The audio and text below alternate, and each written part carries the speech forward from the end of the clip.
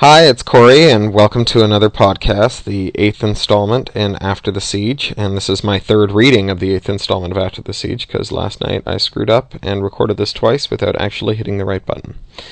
It's about 9:11, and I'm in London, and I've got a taxi showing up tomorrow at 5:30 to go to the airport, go to Geneva to a DRM standards body meeting, kind of thing that's so dull and evil that you just want to beat your brains out.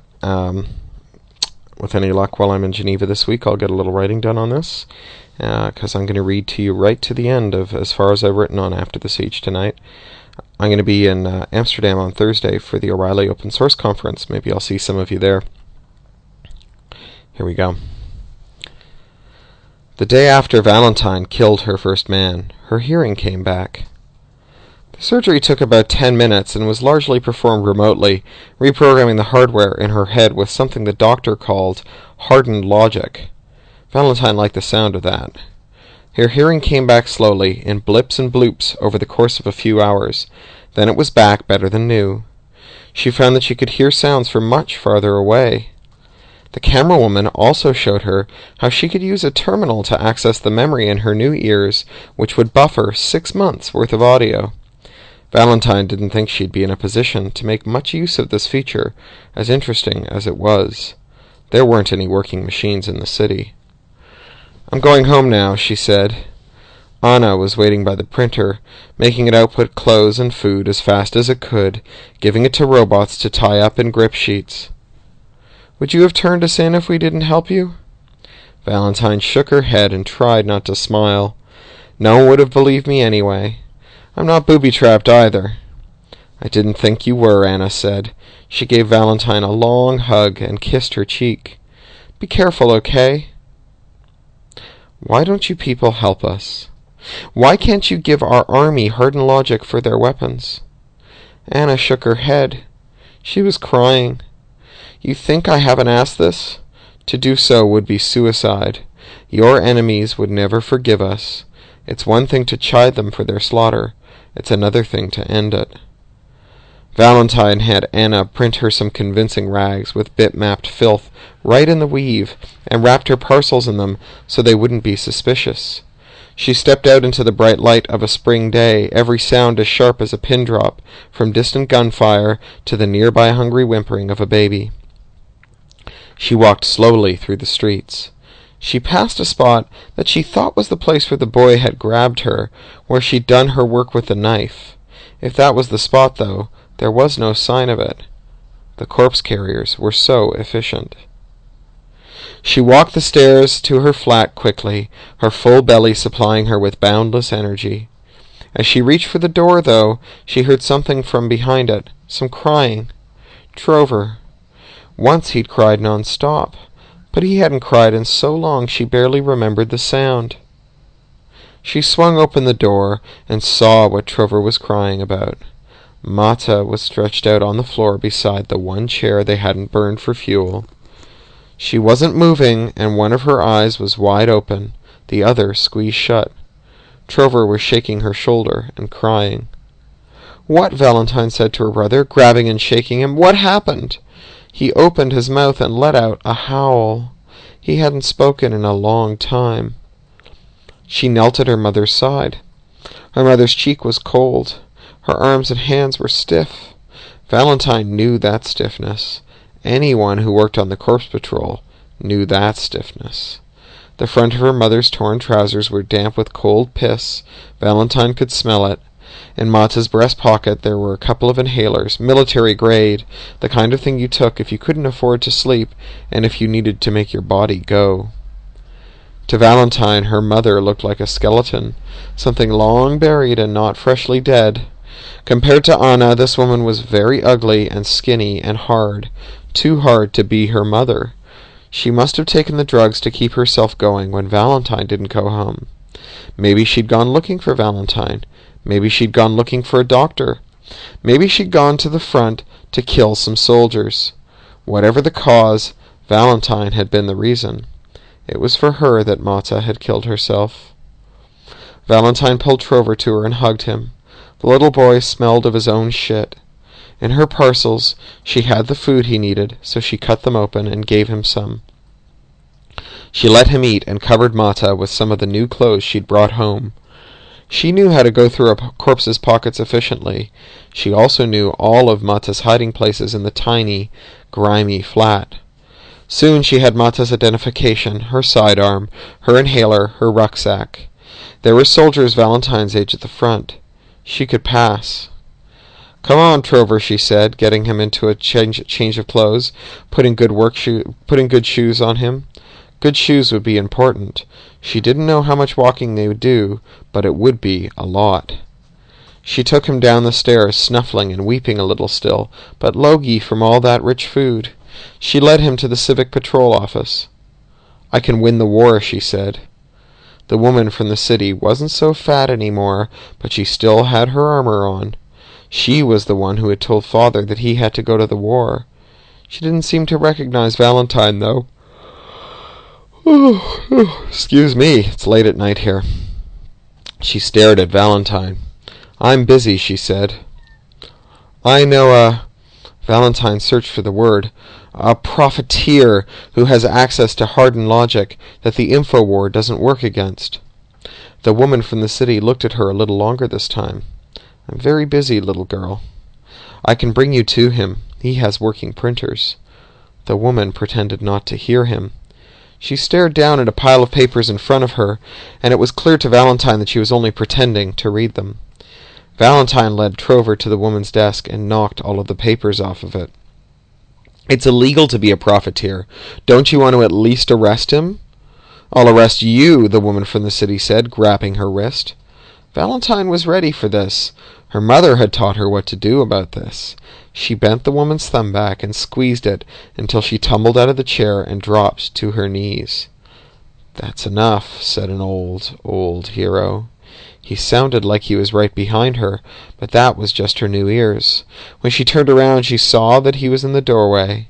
He was so old now that he looked like a zombie, and his one arm was pointing at her with shaky authority. "Let her go." Valentine released the woman from the city.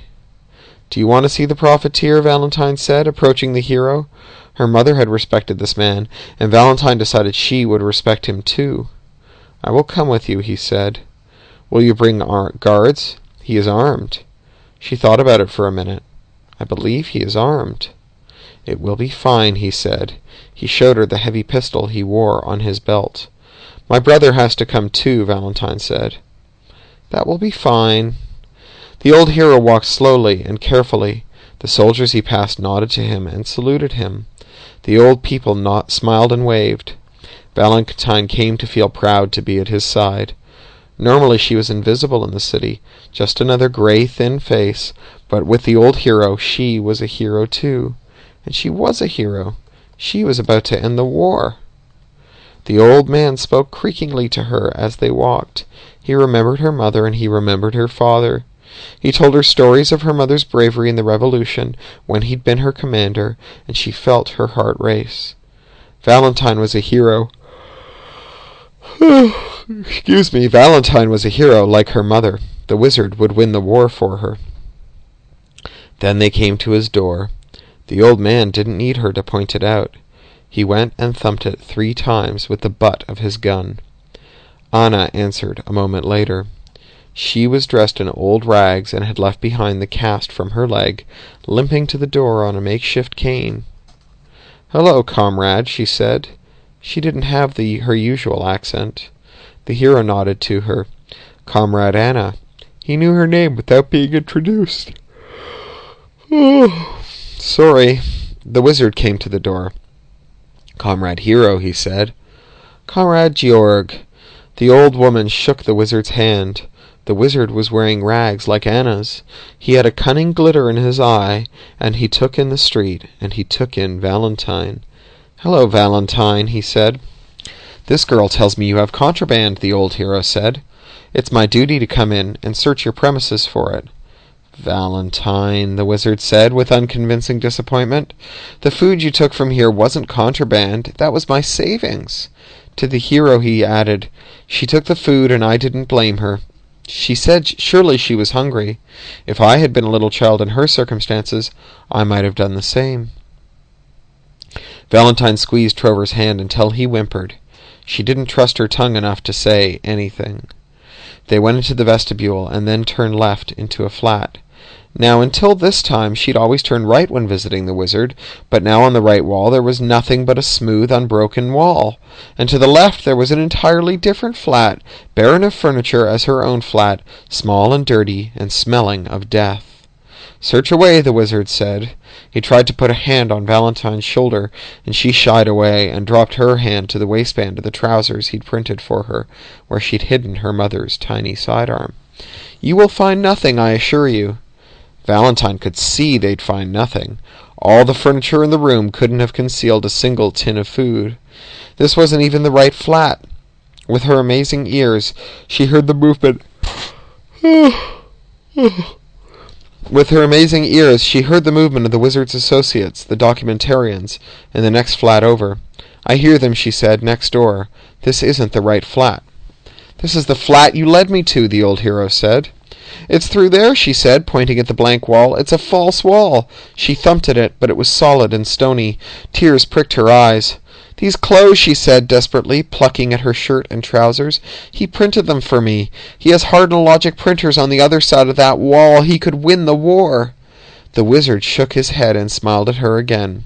His eyes glittered. Oh, if only that were true. To win this war. She looked imploringly at Anna. Anna looked away. The old hero shook the wizard's hand with his one remaining hand. "I'm sorry to have disturbed you, comrade." "Nonsense," the wizard said. "Anything for the city." "Come along," the old hero said.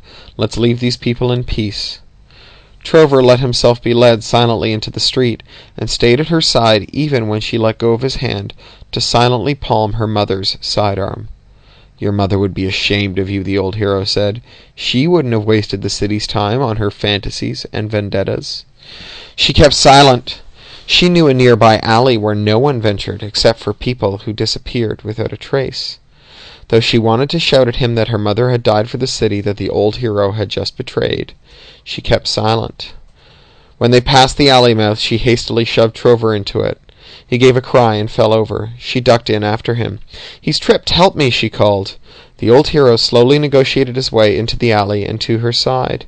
She was holding Trover down as he struggled to rise, but she hoped it looked like she was helping him up.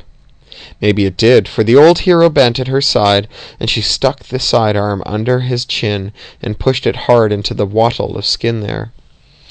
"My mother died for the city, you traitorous worm," she said, her jaws clenching with the effort of not shouting the words.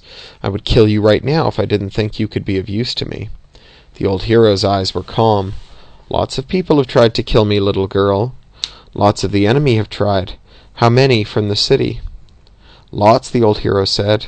"Lots of them, and yet here I stand, alive and well." Sorry. "I want to go to see the people who fight the Infowar. I'll kill you if you don't take me to them." "You want to do what?" "You stupid little girl." His tone still wasn't angry. "The wizard there is the city's best friend abroad. He's the only reason our enemies haven't crushed us. You want to betray him?" "I'll win this war," she said. But she faltered. She had thought that he had just been bought off by the wizard, but maybe it was the case that he supported the wizard's work. Was it possible? "We will win this war by cooperating with our friends abroad. We can't afford to expose them to risk. I don't expect you to understand, little girl. This is a very deep game." The phrase deep game enraged her so much that she almost shot him there. It was so patronizing. Well, that is tonight's installment, because that is as much story as there is. I have a couple thousand more words, and I hope that I will manage to write them over the next couple of weeks, and we will be done. Good night. I'm off to Geneva. You'll next hear from me from either there or Amsterdam, where I'll be at the O'Reilly Open Source Conference on Thursday. I hope to see you there. Good night. Well, now good night.